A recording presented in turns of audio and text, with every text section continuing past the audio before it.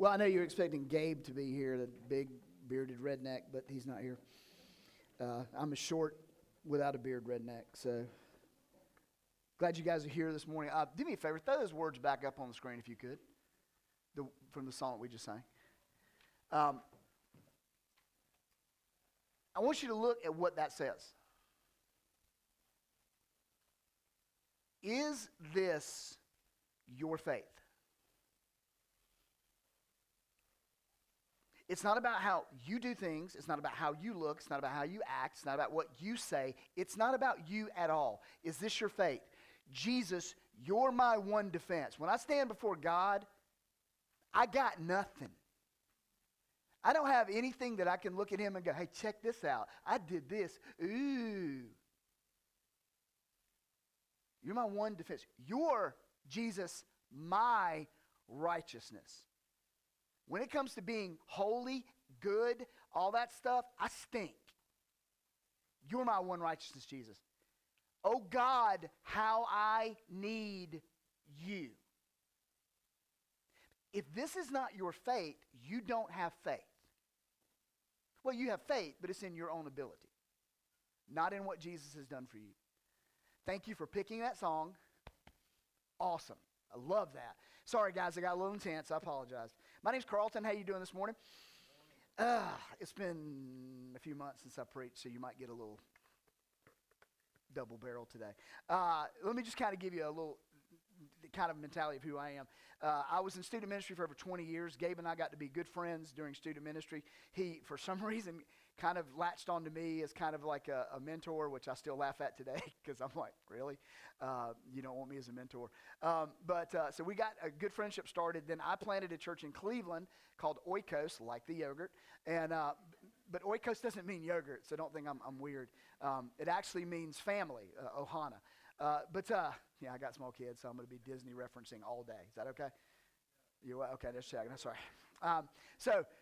Oikos means family. We planted a church 5 years, invested in it, invested in our community, love our families that were there. The model is very similar to what you have based on missional communities. And so when my father passed away last year and we lost the building that we were meeting in a bail bonds place, a church meeting in a bail bonds place. It was awesome. I'll just be honest. We used to joke around and say, Gold City Bail Bonds and Oikos Church, whatever bondage, we got you covered. So when things kind of came to a close, we decided to kind of, okay, I'm kind of stepping out from that place. I don't know, God, what you're going to do, but you're in control. You're in charge. So we just decided, you know what? It would be stupid for us to go any other place. We just drove her from Cleveland to the branch and got connected here, and this is our church home now. Gabe asked me to speak because he was like, I'm going to be gone doing a youth camp, and I need someone to deal with the really simple passage, and you have a really simple mind, so this will work out good. So that's kind of how we got connected, and that's kind of how things are flowing this morning. If you got your Bibles, we have been in and will be in the book of Luke for pretty close to a decade. But if you'll turn to Luke chapter 9, that's where we're going to be at today.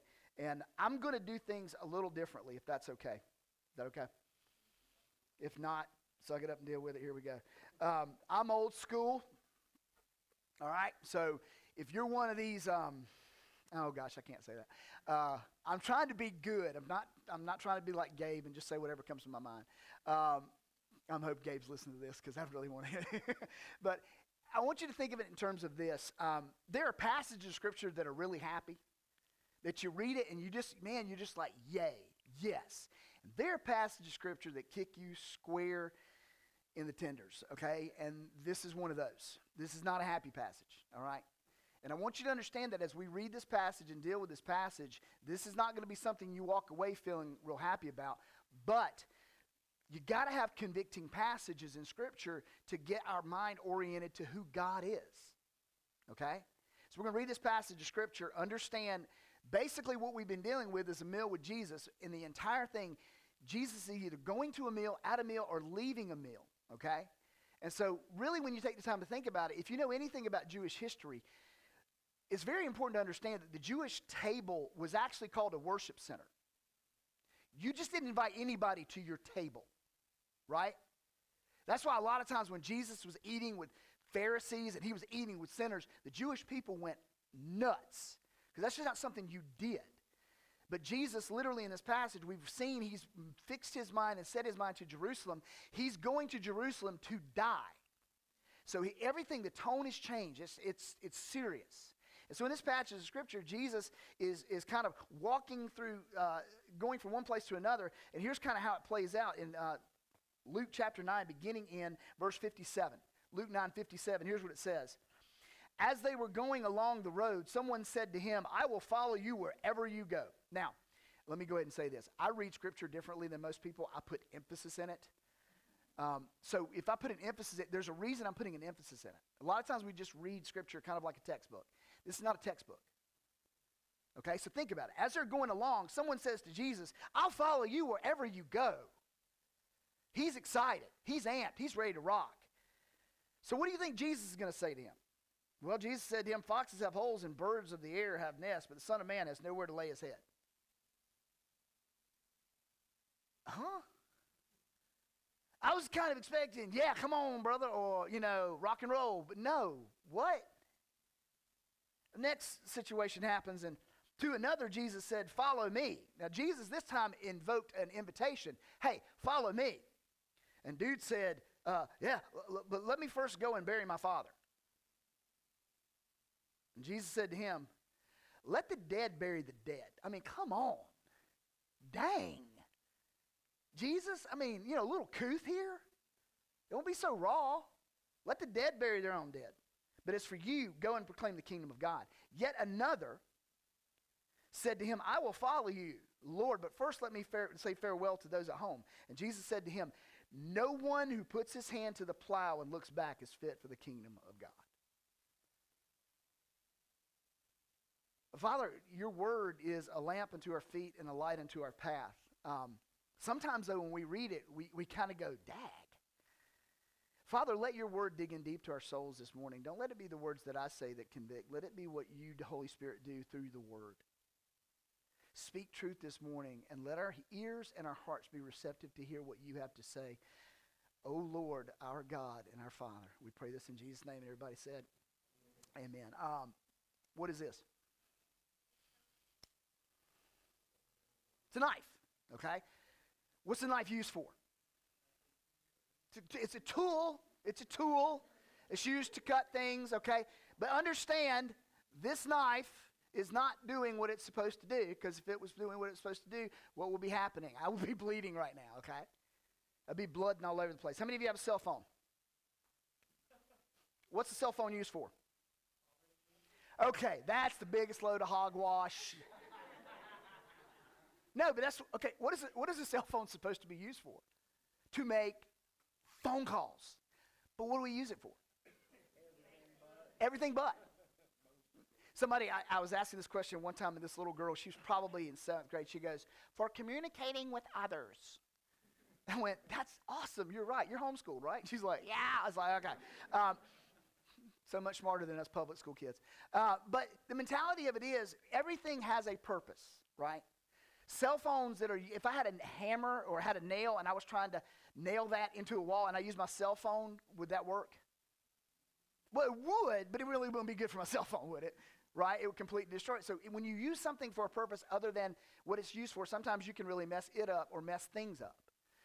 Let me ask you this other question. And I want some feedback. So I know this is going to be a little weird for some of you on Sunday morning. You used to just hear somebody talk. What's the purpose of Christianity? What's the goal in Christianity? Okay, all right. To grow, somebody else. To know God, okay, somebody else. To bring God glory, somebody else. Spread the word, somebody else. All these are good answers. All these are good answers. If we were to boil everything down to one thing, like if we say the goal of the branch is what? Jesus is everything. People matter. Your story matters. Okay, so we've got that. The goal of Christianity is simply for you to become more like Jesus. So spreading the word, evangelism, worship, honoring God, all of these things are a part of it. Really, when you boil Christianity down to one bare essence, it's Jesus. And we as Jesus' followers are supposed to look more and more like Jesus every day. That's the goal of Christianity. If I was to go into a church of, let's say, 2,000 people and the average age was 65 years old, and I asked what's the goal of Christianity, everybody in there would say to get to heaven. We talk from our experience in life and where we're at. So when you understand and think about some of these things as far as the goal goes and as far as the purpose goes, you start reading this passage of Scripture and it begins to make a little bit more sense than simply just a conversation Jesus was having with somebody else. Okay? These three instances are not necessarily connected, like one event happened, one event happened, one event happened. These are kind of a series of events. There's three. This is a Jewish way of teaching in threes. And so literally, Jesus is beginning to take a turn for the more seriousness because he's fixed his heart to Jerusalem where he's going to die. And so people start going up to him, and you got to understand Jesus. Jesus got a crowd. One of the first things Jesus did when he got a big crowd was he destroyed that crowd. I mean, look at some of the examples. The crowds are getting huge and following Jesus, and Jesus says, you want to follow me? Eat my flesh and drink my blood. No. Crowd disperses. And only those that really are serious about following him will follow him. And really, when you look at what we're talking about today, we're talking about what is the cost of following Jesus? What is the cost of following Jesus? Because Jesus wants you to seriously consider what it is to follow him versus, I just don't want to go to hell. Many times that's where we begin. We begin with fear. Because we don't want to go to hell, but we want to have a relationship. And as that happens and we get closer and closer to God, we fall more in love.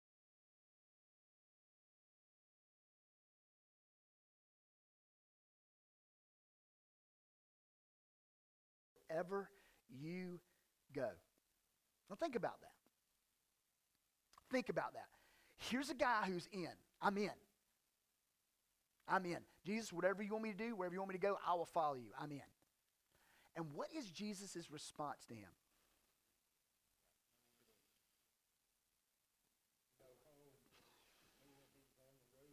Yeah. Hey, Bubba, you want to follow me? You're going to look a lot like me. Really, in all honesty, a lot of times when we come to Jesus and we say, I'm going to follow you, I'll do whatever you want, there's a condition to it. Okay, there's a condition to it. Jesus, I'll follow you if ... It's conditional. Jesus says, okay, you want to follow me? It is conditional. It's conditioned that you're going to live a lot like I do. And you're going to look a lot like I do. So Jesus kind of lays it out to him. Hey, bro, I got no place to sleep. I got no home. My followers, we're staying with other people. And so you think, oh, wow, homelessness, yeah, that's got to be something that's a little bit more holy. He wasn't even really focused on concerning with the homelessness. He was explaining to him, you will suffer for my name. You want to put a point here? I'm not a point guy. I'm a thought guy. If you want a point, this is a point. You follow Jesus, you will suffer for his name. Now, we live in America. Let's be honest. When we say suffering for Jesus' name, what does that look like? Somebody made fun of me because I follow Jesus. Okay. Yeah, I got a Christian t-shirt on and somebody rolls their eyes at me or something like that. Or I've got a fish on a car. And you know, by the way, this is an aside. It has nothing to do with the message. If you have a fish on your car or you have a Christian symbol or sign on your car, please drive like you got some sense. Yeah, exactly. I don't have one just in case I pull out in front of somebody accidentally, you know. But drive like you got some sense. You will suffer for the name of Jesus. Talking to somebody earlier this morning, they're talking about, you know, they're going from one state of life to another state of life, and they have no idea what this looks like. Okay? No clue what this is going to look like. That's a part when God calls you to do something, you do it. You just do it. It's kind of one of those things. It's like when your dad would say to you, "Hey, son or daughter, ... What happens if you don't do it? You get in trouble. There's consequences for it. Now, I'm not saying Jesus up there, the ultimate consequence, where he's going to, I'm going to light you up like a Christmas tree if you don't do what I say. But when you do what your father says, and forgive me, I hate standing. When you do what your father says, what happens in the relationship? It's closer, it's more connected. It's the same way with our relationship with Jesus. When we're obedient to what God has said, when he reveals to us and we respond obediently, that connection is driven deeper. And Jesus is saying to him, you want to follow me, you will suffer for me. Where was Jesus going? To Jerusalem. What was going to happen in Jerusalem? They're going to kill him. You'll suffer. You'll suffer. Second guy. This one's kind of interesting. This guy didn't ask to follow Jesus. Jesus asked him to follow him. Dude, can you imagine that? God in flesh, hey, follow me. Okay, you'd be all up in that. Let's do that. To another, Jesus says, follow me. But the guy puts conditions on it. Lord, let me first go and bury my father. Now, please understand, the guy's father wasn't dead. Okay? This is a Jewish custom. This guy was probably the head. He was probably the oldest son. He was probably the oldest one. And his responsibility, culturally, his responsibility was to take care of the family, especially as the father is aged. He does the businesses. He takes care. But when the father passes away, it's his responsibility to go through the whole process of burying his father. So what he's saying to Jesus is, I'll follow you, but let me take care of my business first. Let me take care of my business first. This is a cultural mandate. This is not a scriptural mandate. It is a cultural mandate, a Jewish cultural mandate. What does Jesus say to him? Leave the dead to bury their own dead. But for you, go and proclaim the kingdom of God. What's Jesus saying to this guy? See how many biblical scholars we've got out there today. What's Jesus saying to this guy?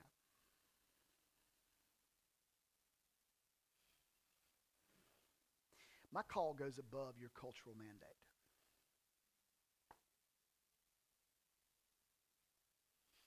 That can be painful, especially in our American culture. And our American culture tells us that we're supposed to have fun, we're supposed to be comfortable, everything's supposed to go our way, right? But that's the American, guys, is that not the American way? Is that not the American way? What is Jesus saying to our cultural mandate? My call supersedes your cultural mandate. My call is the most important thing in your life. In fact, my call is your life. Again, this is not happy, okay? We're not going to walk out here, I just feel so encouraged. No, this is painful. But you have to have the pain to understand the seriousness, the cost of discipleship. How many of you guys are budgeters? You're big budgeters. Okay. How many of you guys don't even know what the word budget means? Raise your hands. Okay. Just kind of fly by the seat of your pants. I got $20. Okay.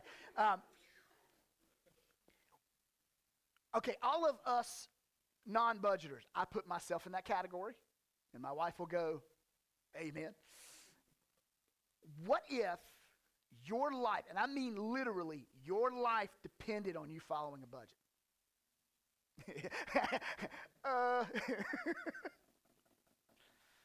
I mean literally, if you didn't follow your budget at the end of the month, guillotine, okay? Would you consider money more clearly? And how you spend it more clearly? Would you seriously take into consideration whether you're going to get that Starbucks Frappa Mocha Latte or whether you're just going to get your Keurig out and coffee it up? Yes, you would. If you understood that there's going to be a cost that's going to be paid for your lack of doing what you should. Guys, this is exactly what this passage of Scripture is trying to deal with. Not that the guillotine's coming at the end of the month because we didn't budget, but there's a cost to following Jesus. And you better consider that cost seriously. In America, it's easy to follow Jesus. Because what do? We don't say anything. We show up in church on Sunday morning. By the way, this isn't church. We show up at the place on Sunday morning. What's the church? You are, not this. Okay? This is a rec center, in case you hadn't figured that out. You're the church. And as we said before at the branch, this is only 1/3 of what we do, and it's not the most important third. Now, that'll mess with your junk right there if you really understand it. Because in Western culture, this is all the church is based on, is gathering on Sunday morning. And can I be real honest with you? Yeah, I'm going to do anyway.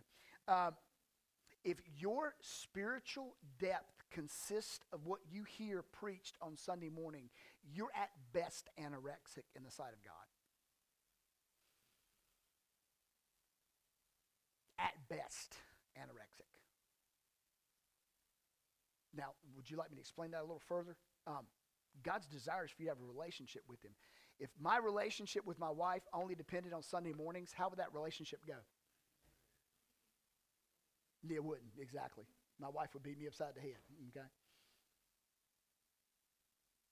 My relationship with my wife is built on the times that we spend together.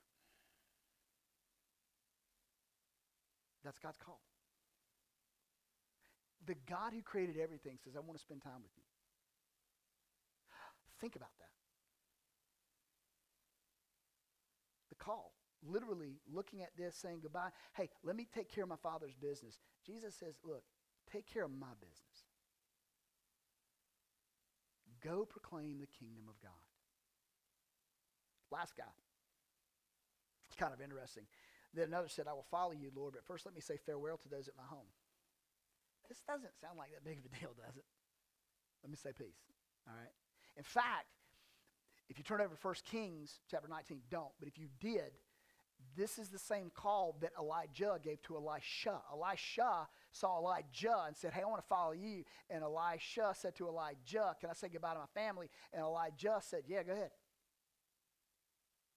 So Elisha went back. He was plowing in the field, and he had a team of oxen, and he said bye to his family. Then he took those oxen, and he slaughtered the oxen, cut them up into pieces, built a big fire, burned everything up, and served it to his family, and said, that's my offering to the Lord. I'm peacing out. I'm following him. So it's not that foreign to do this. What does Jesus say to him? No one who puts his hand to the plow and looks back is fit for the kingdom. Now, we don't live in an agricultural society. But have you ever seen a team of oxen and somebody behind them and they're plowing? Have you ever seen that? Yes, this means yes, this means no. Have you ever seen it? Okay, or a picture of it, or the idea or the thought process of it. It's an agricultural term. If I have a team of oxen and I'm plowing and I'm doing this, how straight's my line going to be? Yeah, not really. It's going to look like I've been into the Sacramento wine. The mentality of it is you got to keep your eyes peeled forward to make sure your line stays straight. And this is exactly what Jesus is saying. Hey, don't look back. Don't look back, look forward.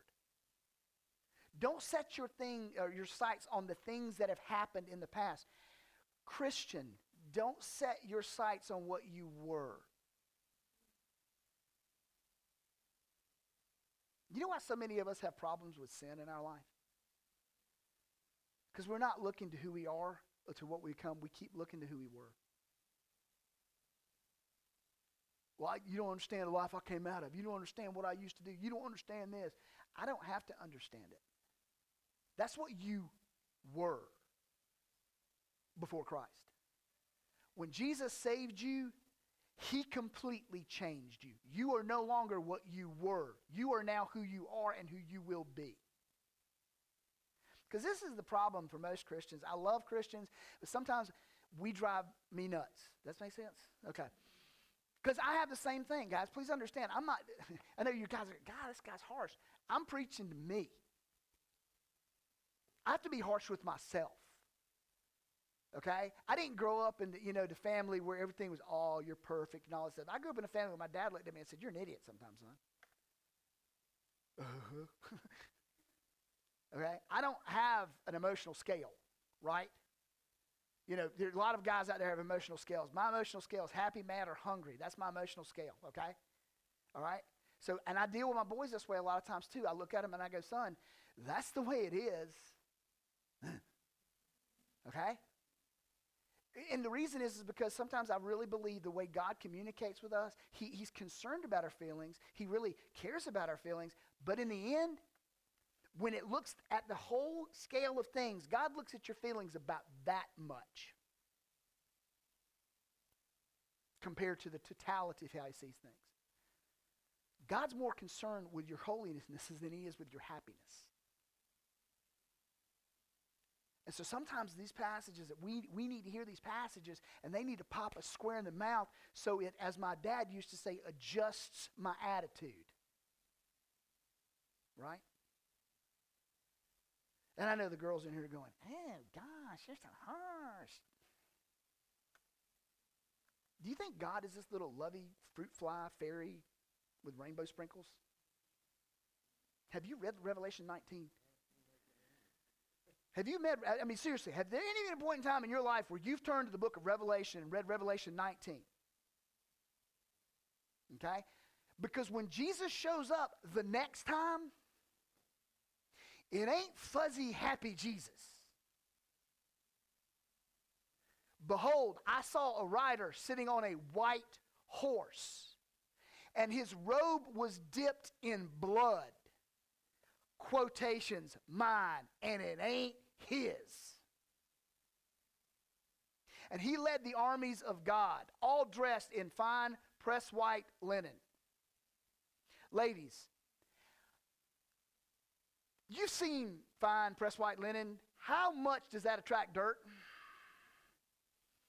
A lot. You could sneeze and it had a big thing on it, okay? If your warriors are showing up in fine pressed white linen, how much fighting do you think they're going to do? None.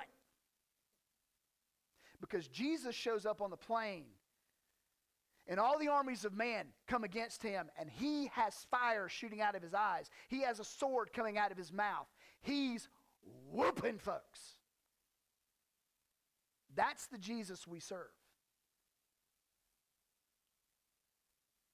Now, I know some of you going, well, dang, man, I thought I was going to get to heaven and be like, look, Jesus. Yeah, you can do that. Because the same one who rides the horse is the same one who cares for your soul. But please understand, it's not fairies and sprinkle dust. This is a serious call. And Jesus wants these guys to understand the call that you have on your life is much more serious than you think sometimes. Much more serious. So if we're going to do an application point,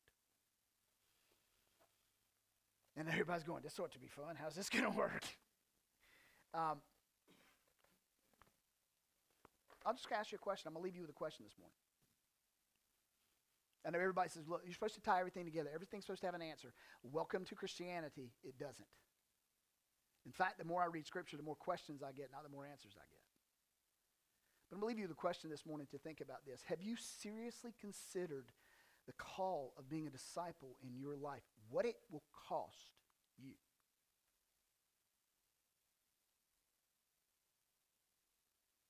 Have you seriously considered what it will cost you? Or was this simply emotionally driven and you're just kind of like, now I'm kind of at a place? Because this goes back to this parable of the soils. You guys remember the parable of the soils? He said, scattered some seed in this soil. He scattered some seed in this soil. He scattered some skeed in this soil. Yeah, how you doing? I hadn't been up for 48 hours. No. He scattered some seed in this soil. Some of the soil took because it was good soil. Some of the soil was rocky. So when the root went down, but it went down only a certain, and it couldn't penetrate through the hard rocky soil, so it was burned up. Some was thrown into weeds and thorns, and when it tried to grow up, it was choked out. Some of it was just picked up by the birds of the air and never got a chance. That is a condition of man's heart.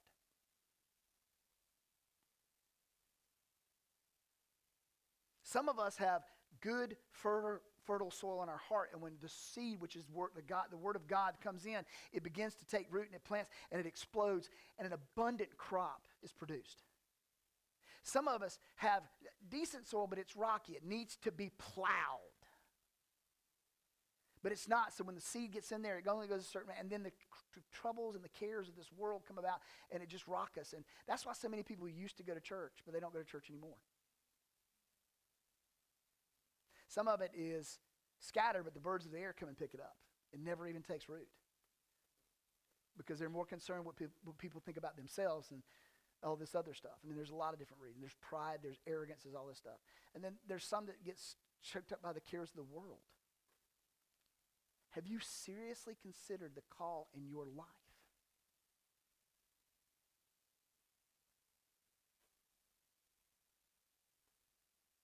It's interesting because if you don't, there will come a time where God will require it.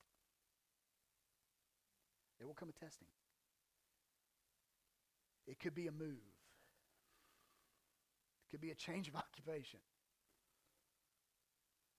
It could be a lack of occupation. That's not for y'all. That was for me. But there's going to come a time where God says, okay, do you really trust me? Do you really trust me? If you do, then be my disciple. Follow me.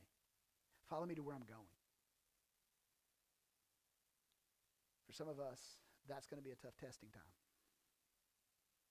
But please understand, God does it. He doesn't do it to punish it. He does it because he loves us and because he wants to see us walk in that relationship with him that is ever deepening, is ever growing. It's kind of like, I don't know, a branch.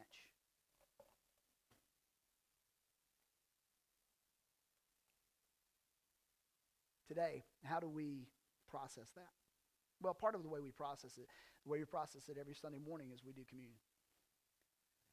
Communion is this beautiful representation of what Christ has done for us. And when I do it with my family, I explain to my family that this is the bread. This is the body of Jesus Christ, which was broken for you. This is the juice or the wine or the blood that was shed for the remission, forgiveness for your sin. And each time we do this, we remember what Jesus did, not what we did. Because ultimately Christianity is about Jesus. So this morning as we pray, we get ready to pray. We're going to have some music that's going to lead us, focus our hearts. And whenever you feel comfortable, whenever you feel ready, go take communion.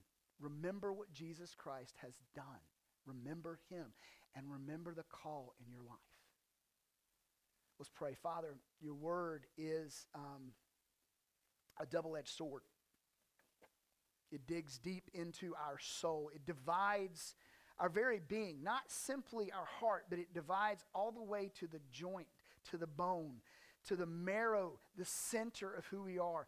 And it teaches us who you are, and in light of who you are, who we are.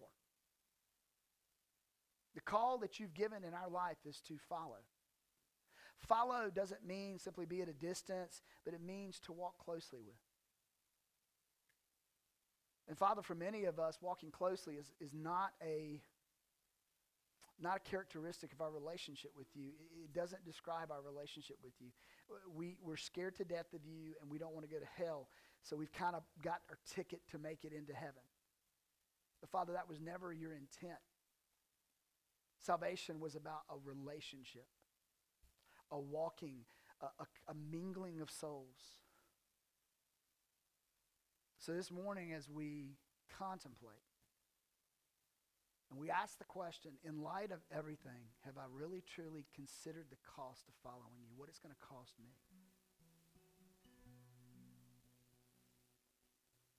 Let that question bury into our soul.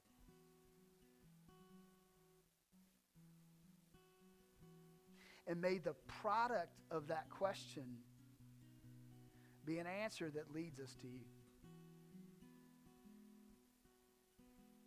Because it's you who are our defense. It's you who are our righteousness. It's you